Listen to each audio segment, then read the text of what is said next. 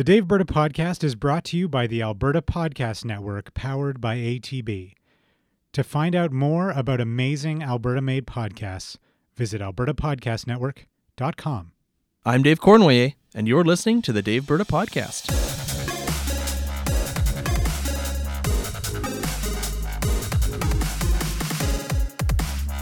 We're back from our summer break and are recording this episode on Sunday, September 22nd, 2019, and I am thrilled to be joined by our producer, Adam Rozenhart. Hey, Dave. Hey, Adam. How was your summer? Great. We bought a house. Hey, congratulations. Welcome to the world of land ownership. Yeah, I've been told it's both exhilarating and the worst thing on earth. Yeah, I find one of my least favorite parts of owning a house is mowing the lawn. So, oh yeah, I'm definitely going to have to do that. You'll have to buy a lawnmower of some fashion. Yeah, do they have like Tesla lawnmowers that drive themselves yet? You know what? I think they actually have like Roomba lawnmowers. They're probably like thousands and thousands of dollars. Probably, and you got to make sure the sensors work because the cats and stuff and could you imagine? Jesus, where's the dog? Yeah. The lawnmower's out there. Okay, and on that note, we're back from the summer. Yeah. So we've been away for a few months, so we've decided to dive deep into our mailbag, and we're going to spend this episode answering some of the great questions that you guys sent us. But first, I do want to get some of your political knowledge and your take, Dave, on the federal horse race, especially in light of the blackface bombshells about Justin Trudeau. So would you mind if we started there? For sure, yeah. What I'm curious to know is, how do you think this revelation impacts the race? What have you been seeing and hearing? Well, I mean, that we've been spending the past week talking about it, and it seems like it's not really going away. The entire blackface, brownface controversy, it seems to be something that even though Trudeau knew about it, it appears to have been a total surprise to the Liberals, at least. That's what it. It seemed like they were in total damage control and probably didn't know this was coming, even though he knew. Trudeau knew. Right? He probably didn't tell his Oppo research. Yeah, which is fascinating, and I think kind of speaks to the his privilege and the background he comes from, that he didn't necessarily think this would come up or see this would have been a wrong thing, which is fairly horrible. And I mean, there's no good way to describe what happened. Nope. How this is going to impact the election campaign, it's funny because we are so early in the election. I know. And I think this it's not good for the Liberals. It's not good for Justin Trudeau and him personally. I know there's been a lot of commentary about his political brand and how this clashes with his political brand, but yes. But over the past 4 years, Trudeau has done a lot that has clashed with his personal brand, and I'm not sure it's actually really hurt him. It doesn't seem to have. Yeah. So whether this actually damages him in the campaign is, I think, yet to be seen. I'm not sure who it benefits in terms of if it drives Liberal voters away, and where they go. I can tell you that I think it was a Nanos weekly tracking poll that showed the Liberals in decline slightly by less than 1%, which is pretty suspect. And if the Conservatives were hoping that this was going to be a huge bombshell, they were also declining by about 0.2. It looked like the Bloc is the one who is the party that picked up anything in the last week. Especially those disenchanted Alberta voters. Yeah. Moving to the Bloc Québécois. If only we had some good Bloc candidates in this province. But, you mentioned it's early in the campaign. Why do you think, because I believe, and correct me if I'm wrong, that the Conservative Party of Canada gave these photos and this information to Time Magazine.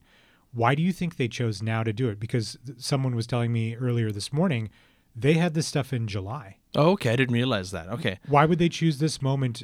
What do you think the political calculus is there? Well, I mean, I think it derails the Liberals. It derails them off some of their key messages. I mean, this is so much we live in a political environment that is so leader-focused that I think it does tarnish Trudeau. I mean, the question is whether any other party is actually able to take advantage of that. And I mean, I've said for months that if the Conservatives actually had like a dynamic leader, they could be like 6 or 7 points ahead in the polls. Andrew Scheer is like as boring as like plain white toast. A mutual friend of ours actually described him as a potato. Yeah. Andrew Scheer is a potato. Yeah, no, truly. Even so if it was Stephen Harper, I think this thing would be sewn up. Yeah, absolutely. I think that 4 years later. But Scheer, I'm not to say that the Conservatives aren't in a position to win, because I think they are. Though I still think the Liberals are going to win this election, which I've said before.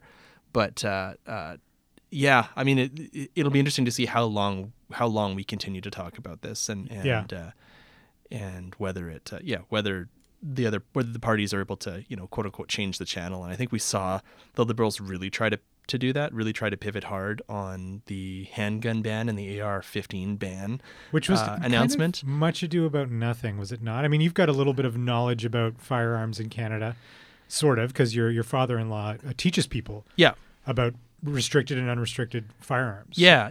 And I mean, my take on it was that I thought the Liberals would probably pull this out at some point in the campaign, because it's something that we've heard. I think John Tory in Toronto, the mayor of Toronto, has talked about it. We've had some big city mayors, police chiefs talk about restricting handguns, banning handguns, and what that would mean in some of the big cities where they've had a lot of gun violence.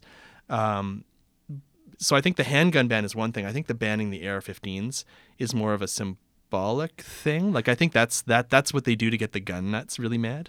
Which is weird, because as you pointed out when you and I were chatting about this earlier, AR-15s, yes, they're a semi-automatic weapon, but in Canada you can't have magazines for AR-15s that hold more than 3 bullets. Yeah, more than 5 magazines. Or pardon, more more rounds. than 5 rounds, 5 pardon rounds. me.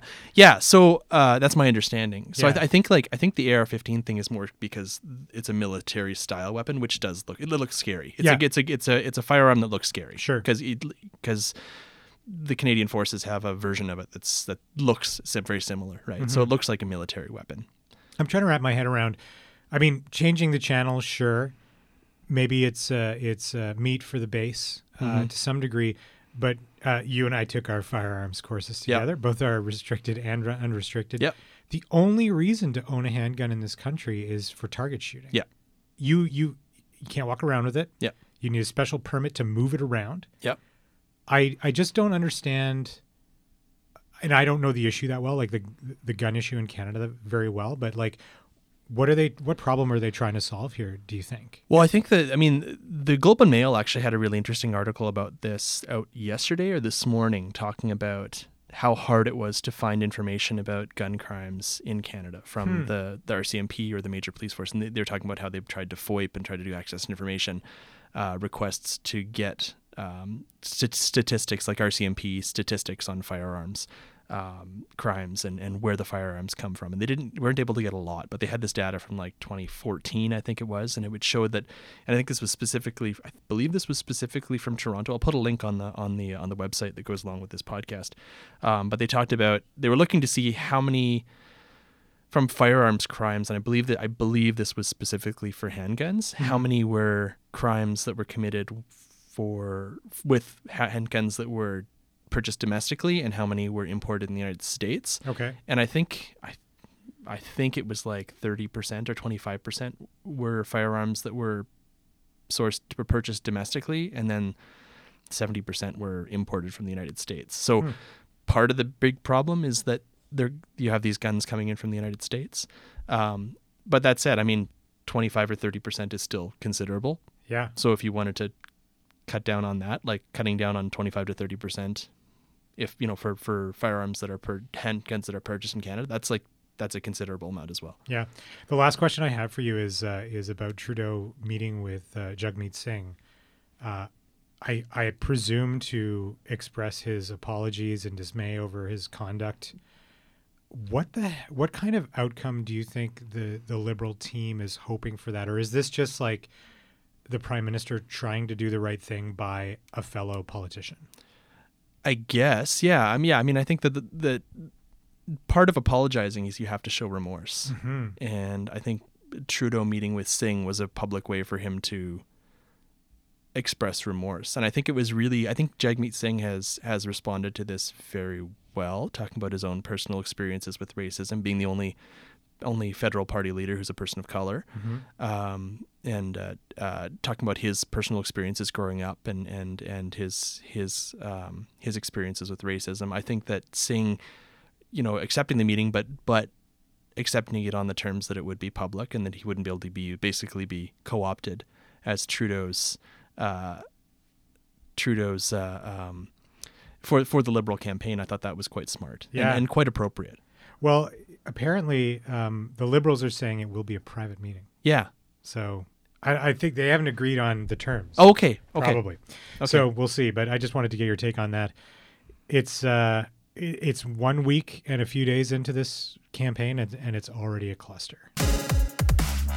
This episode of the Daveberta Podcast is brought to you in part by the Tech Life Today podcast. Tech Life Today is the place to hear thoughtful, relevant stories featuring alumni, students, and staff of the Northern Alberta Institute of Technology. This season, you'll hear episodes about mental health, food security, embracing change, the impact of technology, and so much more. You can find it in Apple Podcasts, Spotify, or Google Podcasts, or go to techlifetoday.ca/podcast. This episode of the Daveberta Podcast is also brought to you by Rural Roots to Climate Solutions, a podcast that dives into the technology and practices that are both good for the farm and good for the climate.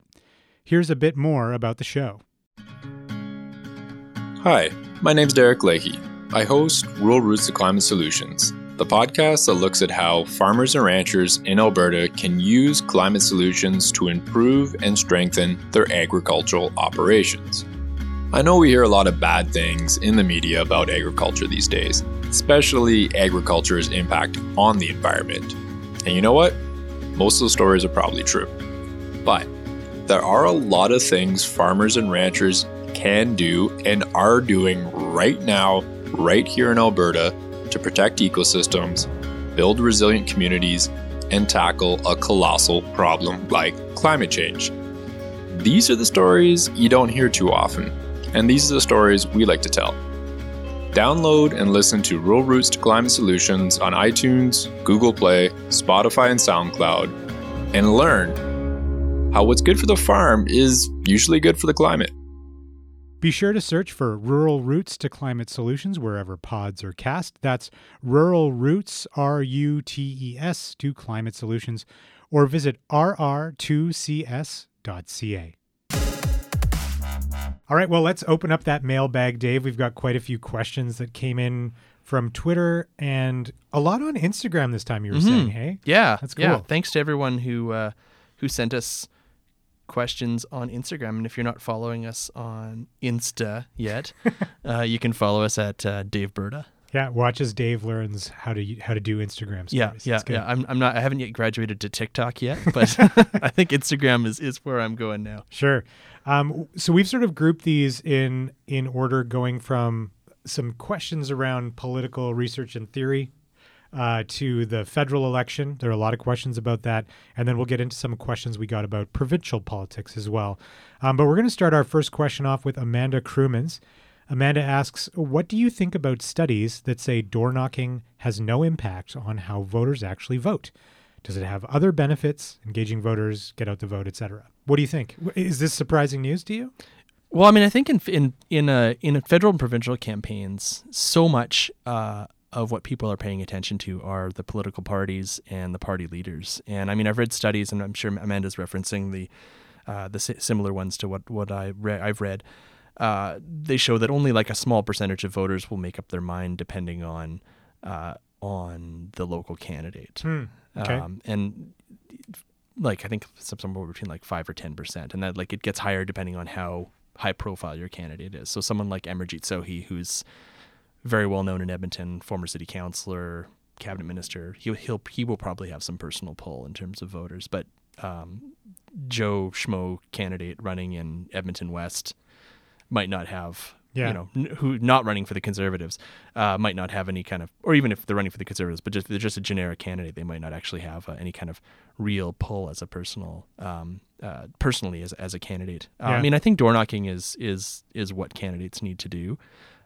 Despite that, I mean, you can kind of make the argument, candidates don't matter, But candidates do matter because you need to be able to go out and identify your vote and Yes. get out and campaign and get your vote out on election day. Yeah, So, and I think one of the other things that I hear a lot of folks say is they definitely notice when someone who's running hasn't been to their door, yeah. right? And that probably removes them from a consideration set entirely if they haven't shown up or anything like that. So Yeah. Go knock doors. yeah, and the benefits are it helps campaigns ID their vote, and maybe it helps. I think what Amanda's suggesting, if I could be so bold, is it probably doesn't change minds. Yeah, well, that's Right. the thing is even if you have like a candidate who's very high profile and very well known, you're still just a local candidate, and you are at the whim of the national campaign in a way. Absolutely. So you're, you could be doing absolutely everything right. You could have raised a ton of money. You could have 1,000 volunteers, but your leader or another candidate in New Brunswick or somewhere off on the other side of the country might say something stupid Yeah. and totally ruin your chances. Yeah, totally. And then your vote collapses, right? Yeah, as we're witnessing right now. Yeah. Totally. Well, thanks for the question, Amanda. Our next one comes from Spencer O'Hara. Spencer asks, what makes Edmonton Strathcona so different from the rest of the province or even the rest of Edmonton that it's the only Alberta riding predicted to have a chance of not going blue? It's a great question. This is a riding that has been held for over a decade, I believe, by Linda Duncan, Yep. who is not running again. Yeah. New Democrat. And, well, first of all, Dave, what are you seeing in Edmonton Strathcona? Do you have a sense of where it might go? You know, just to start off, it would have been great if our former co-host Ryan Hassman was still on the podcast, because he would be in a Yes. very unique position to answer this question. Ryan ran for the Conservatives in 2011 in Edmonton Strathcona against Linda Duncan. So I'll have to send him a text message after this and see if he what he has to say, because he would have a very unique perspective. In Absolutely. this. It will be, without Linda Duncan, I think it's a toss-up. I mean, the polls provincially across the province, they show the Conservatives doing very well, but the Conservatives always do very well. Yeah. The NDP and Liberal votes tend to be concentrated in the cities, specifically Edmonton, traditionally. I think it's up in the air. I suspect the NDP probably have a shot of taking Edmonton Strathcona because they do have such a organization and a strong voter base in that riding. But the Conservatives are going to be pouring a lot of resources into it. Mm-hmm. The Liberals, from what I've heard, are going to be pouring a lot of resources into it. Justin Trudeau made a stop in Edmonton during the first full day of the election campaign, and they had a campaign rally in Edmonton Strathcona. And I don't think that's an accident. I think they're specifically targeting whether they can actually win it or whether they can displace the NDP as the second choice to the Conservatives. I think there's also a long game into it, and even just denying the NDP a seat is also part of it as well. In hindsight, it might have been the right constituency from which Jagmeet Singh should have run, is Edmonton Strathcona. Almost certainly would have won. But I'm curious, it's not a foregone conclusion that it breaks NDP. Yep.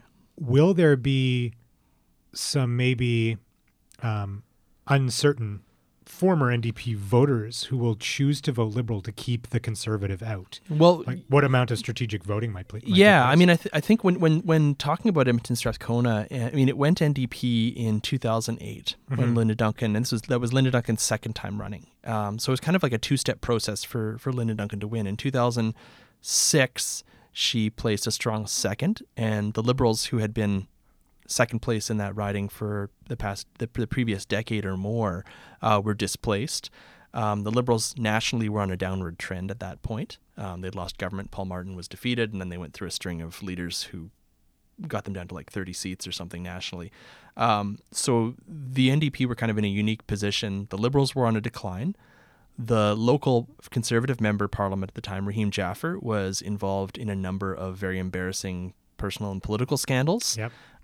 And it wasn't the strongest Conservative riding in the province anyway. It was, even though it had voted Reform, it had voted Alliance, it had voted Conservative, it was never by the wide margins that you'd see in, for example, a suburban riding in Edmonton or a rural riding in Edmonton or in Alberta. Mm-hmm. So Linda Duncan was able to build her name recognition, build her organization, displace the Liberals, and build a coalition of voters build a majority of voters or a plurality of voters, at least initially, that were larger than the Conservatives that would coalesce around her. I remember in 2008 there was a group in the riding in Edmonton Strathcona that called themselves Liberals for Linda. And these were former Liberal Party supporters, Liberal Party voters. Well, I think I know some of these people. Yeah, and they got together and they said, okay, now's our opportunity. The Liberals are never going to win in Strathcona, and this was back in 2008, and which was true because the Liberals were on a decline. And they said, we need to get behind the candidate, the anybody but Conservative candidate. And they were able to get behind Linda Duncan, and then she ended up winning and then re-elected in 2011 and re-elected in 2015. Yeah. What will be interesting is if the Liberal vote does go back up, that would likely hurt the NDP.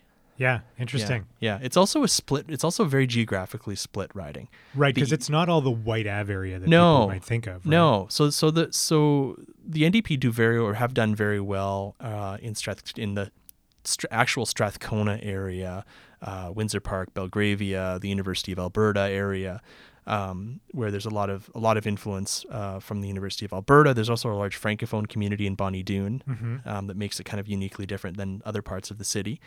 But the east side of the riding, so I'm talking like Gold Bar, Holyrood, that area, has tended to vote Conservative. Interesting. Yeah, so the west side of the riding is orange and the east side of the riding is blue. And going back to election night on 2008, I remember sitting at, I think I don't know where I was. I think I was at RAT with Chris Henderson. And we were watching the room at the top. The room at the top at the University. At the University of Alberta.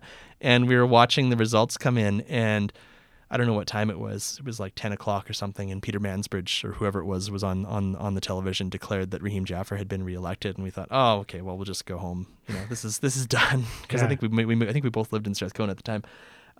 But then later that night there were polls. I think they were the Windsor Park or Belgravia polls that were late to come in, and it put Linda Duncan over the top. Wow! Because it was very geographically split in terms of where the Conservative vote was and where the NDP, where the strong Conservative vote was and where the strong NDP vote was. So the strong NDP polls didn't come in until later, and they put Linda Duncan over the top. That's gonna be a fun one to watch on election night. Yeah, it will. It will be very interesting. It'll be very interesting. Yeah, for sure.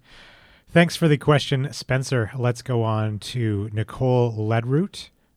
Nicole asks, what is up with Tim Uppal not living or planning to live in Alberta? So Tim Uppal was a Conservative member of Parliament for Edmonton Sherwood Park from 2008 to 2019.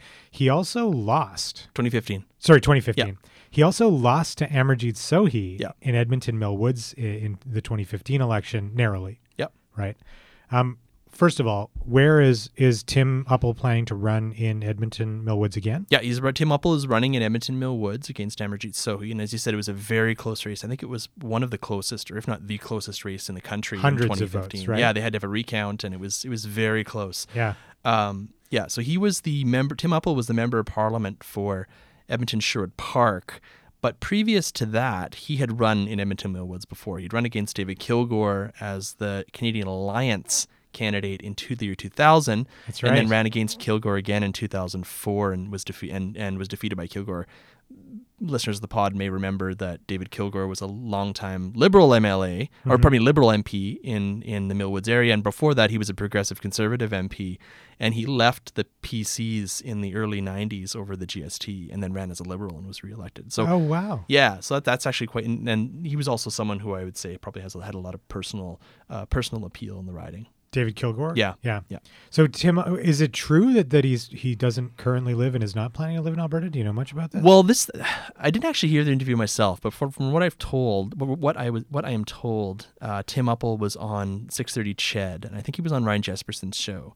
He was interviewing all the candidates, and he lives in Ontario now. His wife is working in Ontario, and I think his wife and family, Tim Uppal has 3 or 4 kids, okay. And they're living in Ontario, where his wife's working now, and I assume I think Tim Uppal is actually working in Edmonton for the UCP caucus at the moment as a stakeholder relations person. But I think what he said was asked was, would he move his family back to Alberta, and he said no. From what I understand, this is a tricky one. I have to speak to this from 2 different positions. If I were a voter in the riding, it would really bother me that the guy running and the guy who could presumably become my next member of parliament wasn't interested in even living in the same province. Yeah, that seems weird. That would kind of put me off. It'd be off-putting. Yeah. As a political observer, if he wins election and wants to move his family to Ottawa, where he's going to be spending a lot of his time, I get that. Yeah.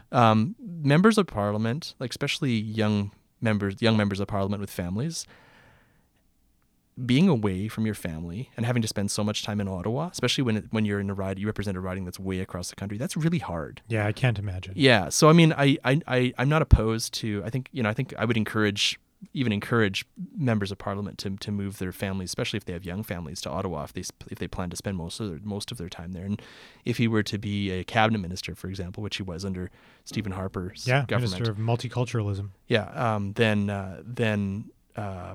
Yeah, I mean, moving your family to where you're working makes sense. But to not even pretend to be interested, I understand the sort of tale of two Daves. Yeah. The two perspectives on it. It seems like a bad political calculation. Yeah, like you're already kind of kneecapping yourself a little bit. Yeah, it'd be weird. It's weird that, and maybe his wife is in a position where she's a professional and she has a career and she doesn't want to move from where they're living now, and I get that. I get that. Yeah. So I'm in two positions here. Yeah, for sure. It's an interesting question. Thanks for that one, Nicole. Our next one came in on the Instagram, which you're very fond of. NWA Maddox asks, "What are Kent Hare's chances of re-election?" What do you think? He's a Liberal in Calgary Centre. Yep. Yeah. Was he a cabinet minister? No. He was a cabinet minister. Yeah. So then he was stripped. And then he left the cabinet or was asked to leave the cabinet. So Kent Hare, former MLA, Liberal MLA for Calgary Buffalo from 2008 to 2015, jumped into federal politics in 2015, was elected in Calgary Centre, defeated Joan Crockett, who was the short-term Conservative member of Parliament there. She won a by-election in 2012 and then was defeated in 2015. Kent Hare was briefly in cabinet. He was Minister of Veterans Affairs, and then he was Minister of something else, I think responsible for persons with disabilities I think that's correct. Or what I can't remember exactly what that ministry is called, but and then there were allegations against him of it was sexual harassment or inappropriate behavior going back from when he was an MLA. He left cabinet. There was an investigation. I'm not sure if that was ever conclusive, but I think it did. It hurt his. I think it's definitely hurting his chances of re-election. When the Liberals won those two seats in Calgary, Darshan King in Calgary Skyview and Kent Hare in Calgary Centre, there was a real hope and belief that this was an opportunity for the Liberals to build a beachhead in Calgary. It was the first time they'd elected an MP in Calgary since 1968. Wow. Which is a long time. Yeah. So there was a real hope among Liberals that, hey, this is our opportunity to expand. And you know what? Calgary is, it's a growing urban area. It's the fourth largest city in Canada. There's lots of young people. Lots of young people, exactly. There's a strong, we've seen provincially, there are progressive voters in Calgary, provincially and municipally. But I think that everything that's happened with Kent Hare has really hurt his chances. Kent is a very good politician. He will work really hard. He's probably campaigning really hard. Yeah. He can raise a lot of money. I think that Calgary Centre with the Liberals, they raise consistently are like one of the top fundraising constituencies for the federal Liberals across Canada. So he can raise a lot of money. He has organization. He has support. But it was a close race in 2015. And everything aside, everything with that's personally happened to Kent Hare, politically happened to Kent Hare over the past 4 years, plus the Liberals being on a decline in terms of lower support to where they were in 2015. I think it's going to be especially in Calgary. I think it's going to be really hard for Kent Hare to get reelected. Yeah, I would be surprised. Like really hard. I'd be very surprised. Yeah. The odds are stacked against him. And he keeps acting like a typical white guy. It's ridiculous. All right. Thank you for that, NWA Maddox. I'm sure, by the way, that I'm pronouncing some of these incorrectly. On Instagram, we don't always have the benefit of knowing people's actual names. Yeah. I guess the same is true on Twitter. You know who you are. Yeah, that's right. And Getting Shit Done knows who they are as well. I like that. That's a good handle. It's great. So on Instagram, Getting Shit Done asks, despite Edmonton having being a more progressive region, do you believe that it'll be a CPC sweep of Alberta in the federal election? And what does that mean for Alberta specifically?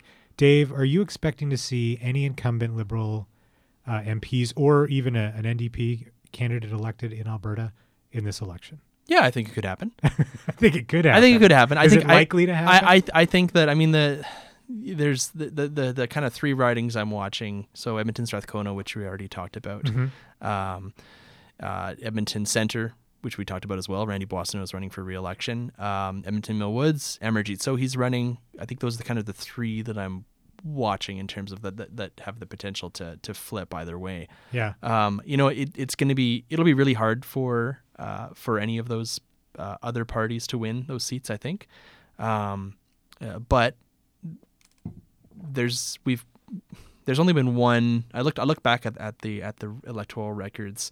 There's only been one instant or one 2-year instance since 1988. So one time or a 2-year period in the past 31 years where we've had all of the provincial representation in Alberta be Conservative. Federally, all of our federal representation be Conservative, and that was between 2006 and 2008, when Anne McClellan lost her seat and David Kilgour didn't run for re-election. Right. And the Conservatives had every seat in the province. Before that, it was before 1988. Yeah. Would have been the 84 election. So the Conservatives poll very well, and they do very well in this province. But the advantage that both the advantage and the disadvantage that the Liberals and the NDP have is that their vote is very concentrated in the cities. Mm-hmm. So the Conservatives rack up these massive margins in the rural areas where you have Conservative MPs being reelected with 70 or 80% of the vote.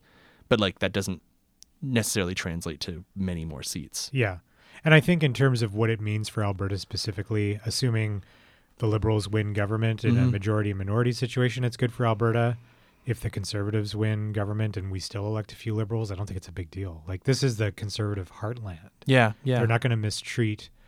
They're unlikely to mistreat one riding because of whom they elected. Yeah, and I think that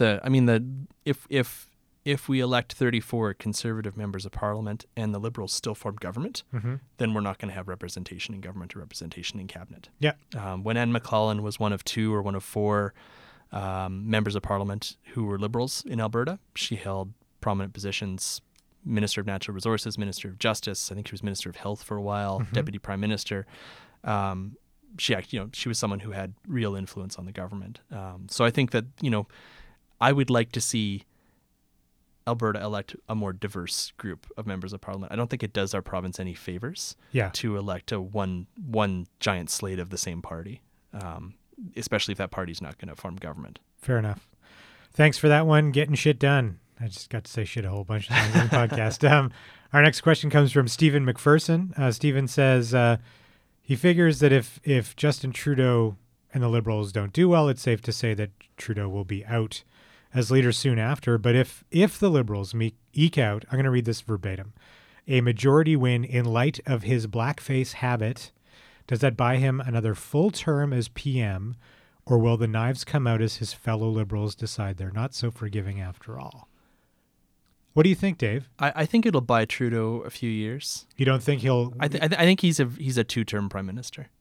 So do you think that he'll do another full 4-year term as prime minister if they win a majority? I don't think so. Yeah? I think even if they win a majority, I think that he'll be gone before the next term, before whatever. So 2019, that'd be 2024. I think the Liberals would have a new leader before 2024. Interesting. That's my prediction. I suppose it's too early to speculate on who some of those folks might be running. Well, I'll have to see who gets reelected. Yeah, that's right. Probably won't be Kent Hare. No. Sorry, Kent. It's unfortunate. Well, thanks for the question, Stephen. This next question comes from the Nami on Instagram. They ask, how are you expecting the next Alberta provincial budget, which is, I think they're saying, going to be released in a couple of weeks, to impact the federal election? What do you think Jason Kenney's going to do to the fortunes of those running federally, Dave? I think the the legislative session is returning early. So the legislature was originally scheduled to return on October 22nd, which is the day after. Yeah, the day after the federal election. And they've changed that. The legislature in Alberta is now going to be returning on October 8th, I believe it is. Okay.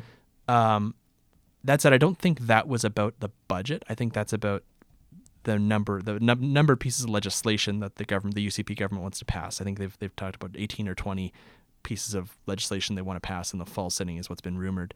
So I think that had more to do with getting their legislative agenda done and giving MLAs enough time to go back to their ridings so they can go to Christmas concerts and stuff and go to Santa Claus parades. Yeah. The winter barbecue. Yeah. So I think the budget will actually still be released after the federal election. Right. That's my prediction. Is it'll be late October, early November is when the budget will actually be released. And I don't know this, but that's my prediction. It would be risky to release a budget before then for the federal campaign, just because what we're going to see when that gets released is Alberta is the new Ontario. Under Jason Kenney is basically Rob Ford. Yeah, is what I'm predicting. Yeah, and it won't necessarily hurt the Conservatives in Alberta, but it'll hurt. It could hurt the federal Conservatives in other parts of the country. For sure. If Jason Kenney comes in with an austerity budget before the federal election date. Yeah, we'll see the Bloc Québécois make even more gains. Oh yeah, woohoo! All right, thanks for that one, the Nami. This next one is from Cinna Spence. Cinna asks, if the Conservative Party of Canada loses, how long until Jason Kenney campaigns as leader, and who would replace Kenney in Alberta? Oh, this is a great question. Yeah. I love these totally speculative questions. So we're gonna accept the premise of the question that if the Conservatives lose federally, Jason Kenney will want to be the leader of the Conservative Party of Canada. Yeah, I think Jason Kenney's long-term goal is to become Prime Minister of Canada. Mm-hmm. It would align with his behavior and career trajectory. Yeah, he's very much a national politician, even though he's returned to Alberta or come back to Alberta and focused on provincial politics. He is a national figure. I would say he's actually more of a leader of the Conservative movement in Canada than Andrew Scheer is. Yeah, agreed. Yeah, and not a potato. No, and not a potato, and an extremely capable campaigper. Some kind of other tuber though. Yeah. Maybe like a carrot or I don't know what. A beet, a parsnip. A parsnip. What are we even talking about? I have no idea what I'm talking about. Makes no sense. Okay.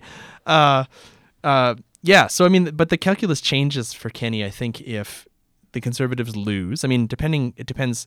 If the Conservatives lose this election, if Andrew Scheer's staying and how long he stays depends on the results. So if the Conservatives improve their seat total, which it seems I would suspect they will, then he probably has a better argument for staying. His position is probably a little more solidified. If they only make moderate gains, or even if they lose ground, which seems hard to believe, but first past the post does weird things. Yeah.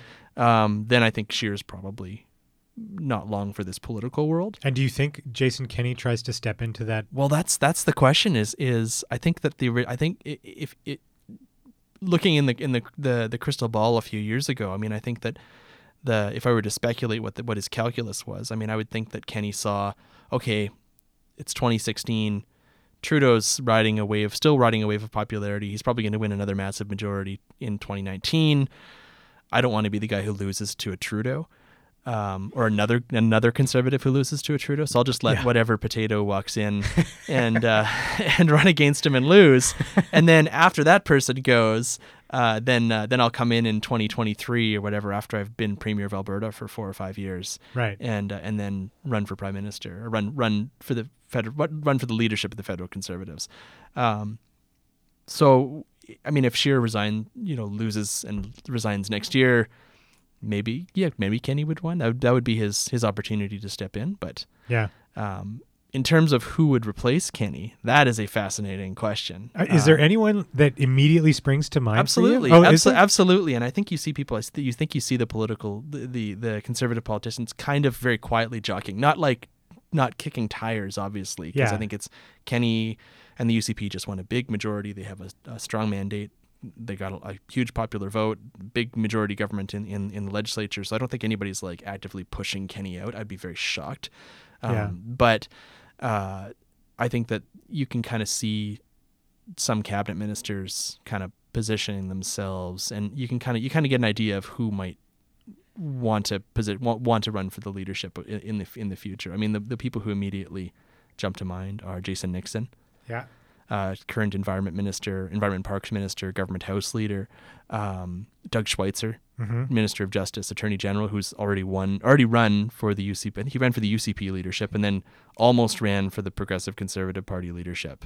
Is that right? Yeah, I think he declared his candidacy or he sent an email around saying he was going to run, and then backed out and ended up being Jason Kenney's scrutineer on the leadership vote. I also the PC party. If I recall correctly, I think that Doug Schweitzer was Jim Prentice's campaign manager. He was, yeah. He was Jim Prentice's campaign manager in the PC leadership race, and he was also, I believe, CEO or executive director of the Manitoba Progressive Conservative Party for a while, like in the 2000s. No kidding. Yeah, and then so I think he's was here in Alberta, and then he went to work in Manitoba and then came back. I believe that's how the chronology works.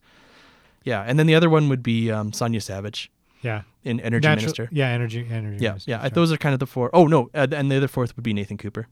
Oh, the speaker. Yeah, interesting. Yeah, I think. He was interim leader of the UCP when right. the UCP had their leadership race between Kenney and Brian Jean and Schweitzer, and I think that. I saw some. There definitely seemed to be some aspiration there. Interesting. And he's kind of in a neutral position as speaker, where he has the respect of the caucus and the party, but he doesn't have to get any of the mud on him. Yeah. When the austerity budget, or the blood on him, the abattoir when the austerity budget comes. Yeah, he just gets to direct the legislature, I suppose. Well, and wear the tricorn hat. Yeah, he's so lucky. Yeah, and he gets that. What a job! He gets the scepter, the mace. Yeah.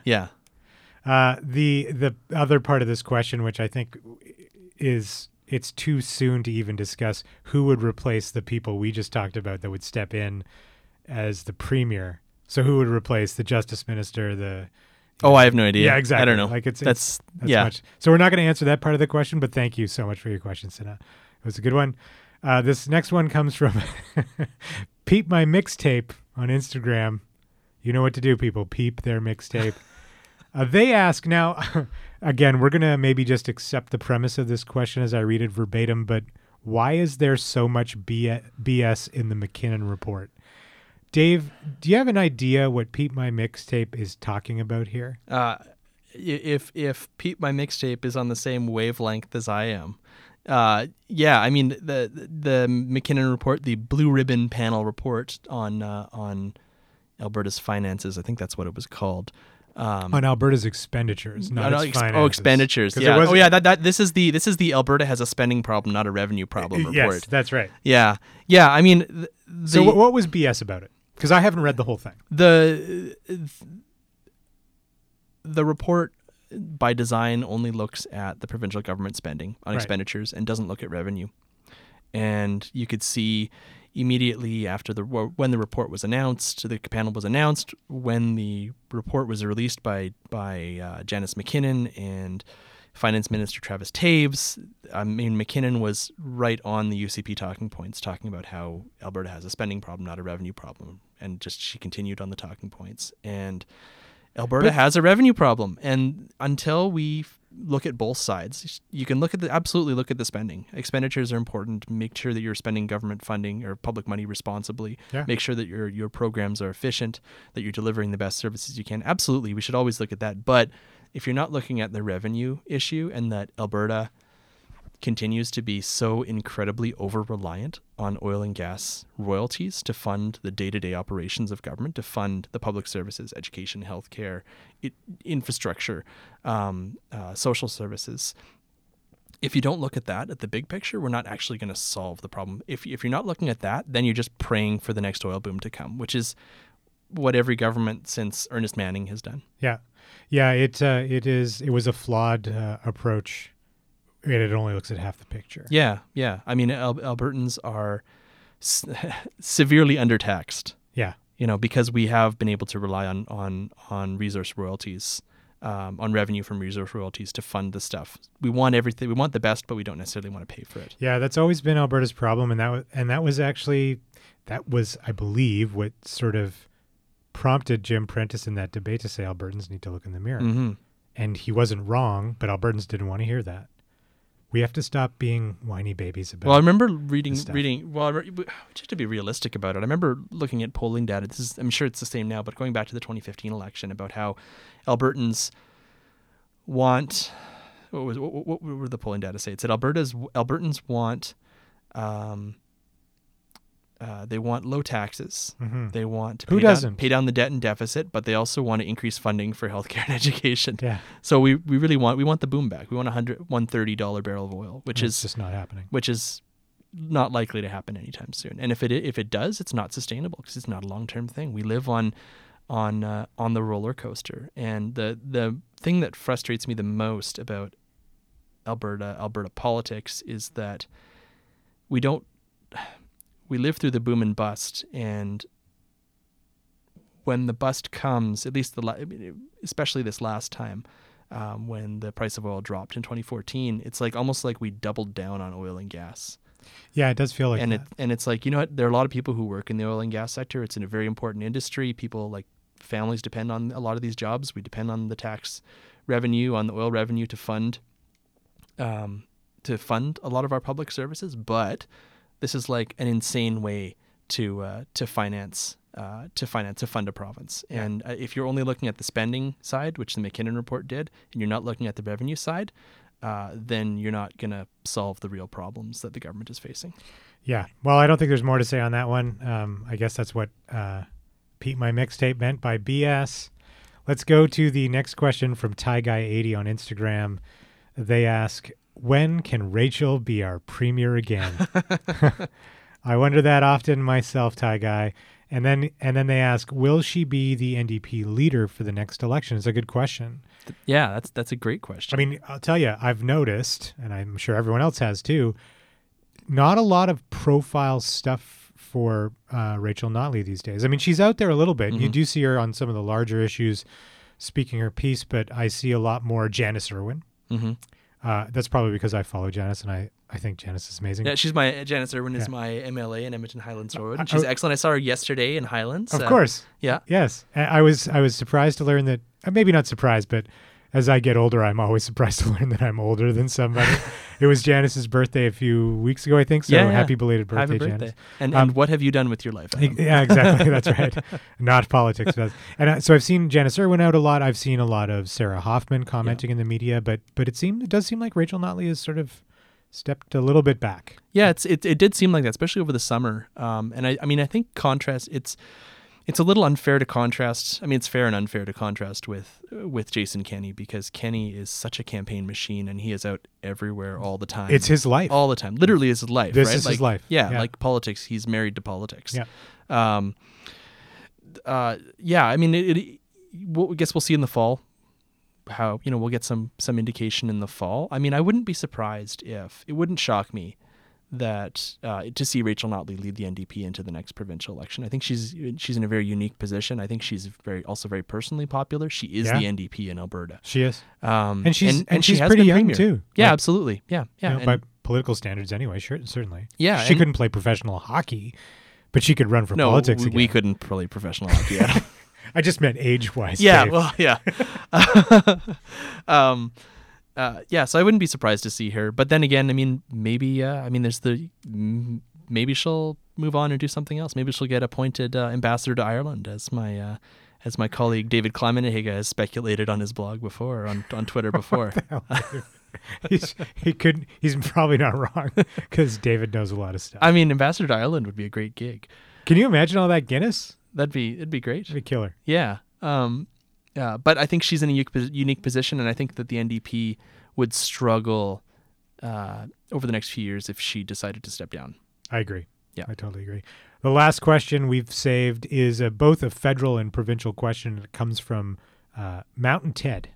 So how's it going, Mountain Ted? Hey, Mountain Ted. So who among the Alberta MPs, or I suppose candidates running federally, is minister material in case the Conservatives form federal government? What do you think, Dave? Who would you see in cabinet there? So when I looked at this question from Mountain Ted, and thanks again, Mountain Ted, for the great question, I looked at the list of Conservative candidates running in this election in Alberta, and there's been a surprising amount of turnover even since 2015. Is that right? Yeah, there's in terms of the number of current Conservative MPs and candidates in Alberta who've served as cabinet ministers before, I could only find, and correct me if I'm wrong, but I think I've only found 2. Like Michelle Rempel, who's running for re-election in Calgary Nose Hill.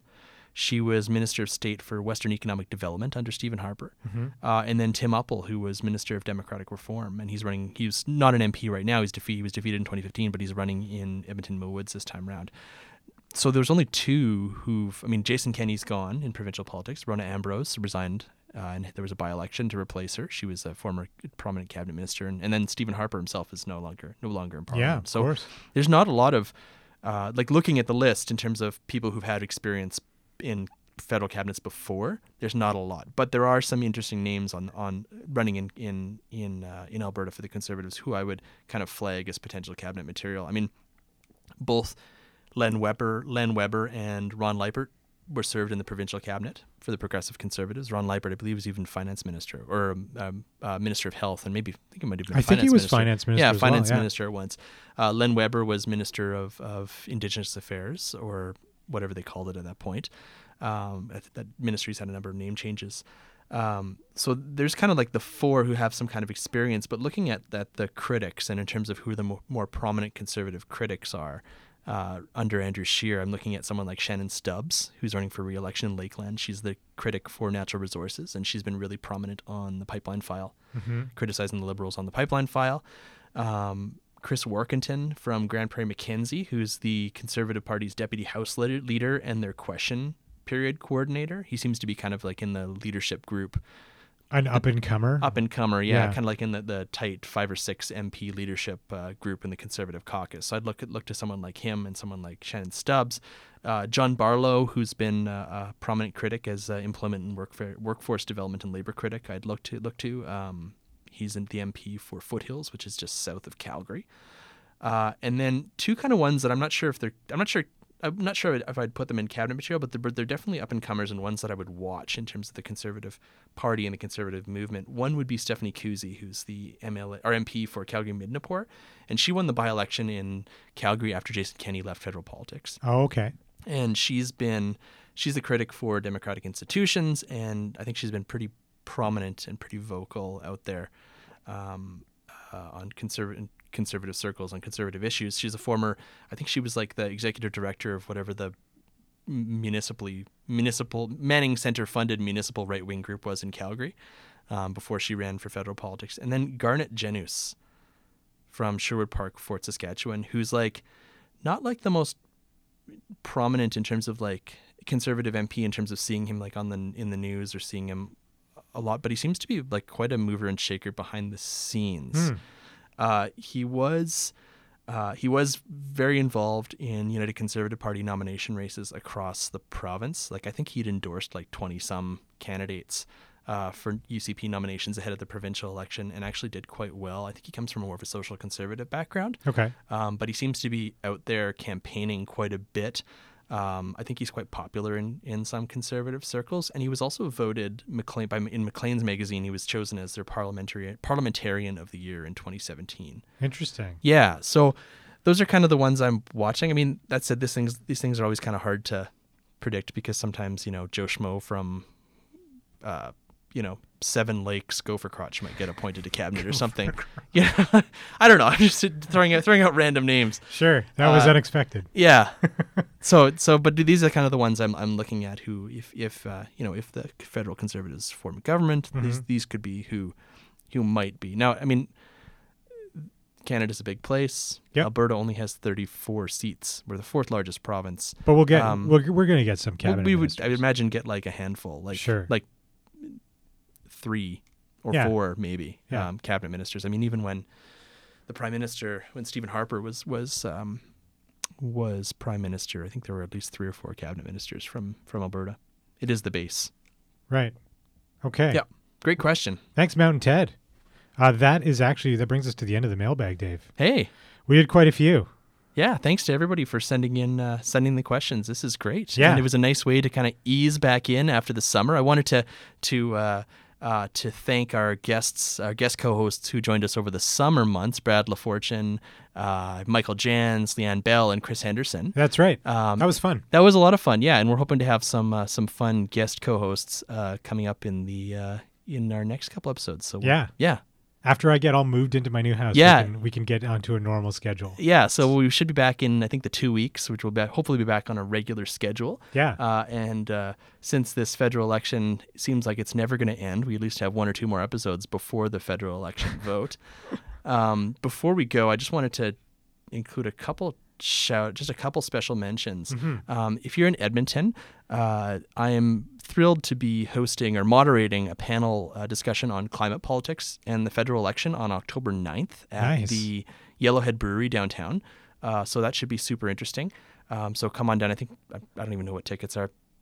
Find it on Facebook. Well, will you link to it? We can link to it in the show notes? Yeah, I'll link to it. Green Drinks is organizing it. Okay. And that'll be a super interesting discussion. And then on October 21st, on election night, I'm going to be hosting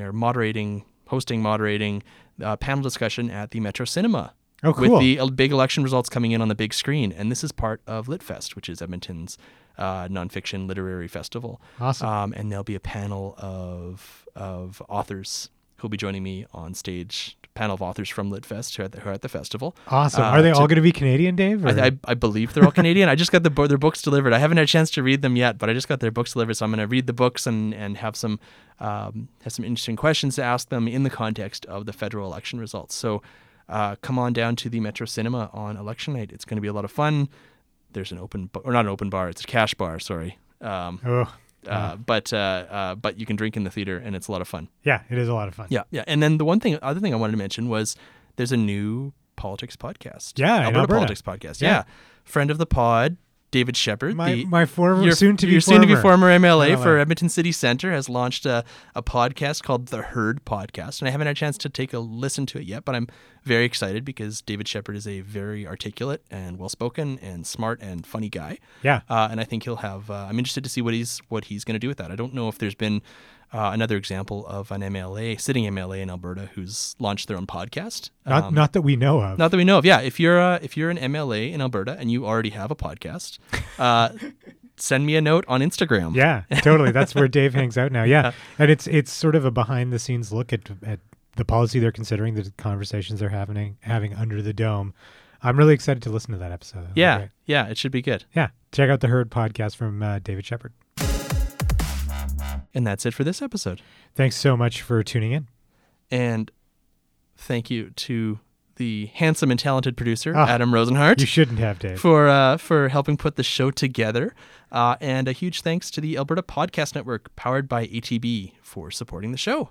You can send us your feedback or ask us any questions you have for our next episode. You can get us on Twitter at Daveberta, on the Daveberta Facebook page, on Instagram at Daveberta. Do you do? Yeah, it's at Daveberta on Instagram. Yeah. Or you can email us at podcast@daveberta.ca. And if you are so inclined, we would love it if you could leave a positive review on the iTunes. Yeah, or wherever you get podcasts. Yeah. We got to make sure we're on Spotify, by the way. We are on Spotify. Okay, great. Yeah. So if you're listening to us on Spotify, send us a note. Yeah. And tell us that you enjoy us on Spotify. Can you review on Spotify? I'm not sure, actually. Okay. But send us a note telling us that you know what you think of the show. Yeah. Even if you don't enjoy us, send us a note. And tell us that you hate us. Because we just want to know that you're out there listening. Yeah. We welcome all feedback. And we do get all feedback. Yeah, absolutely. Thanks, everyone. Okay. Thanks.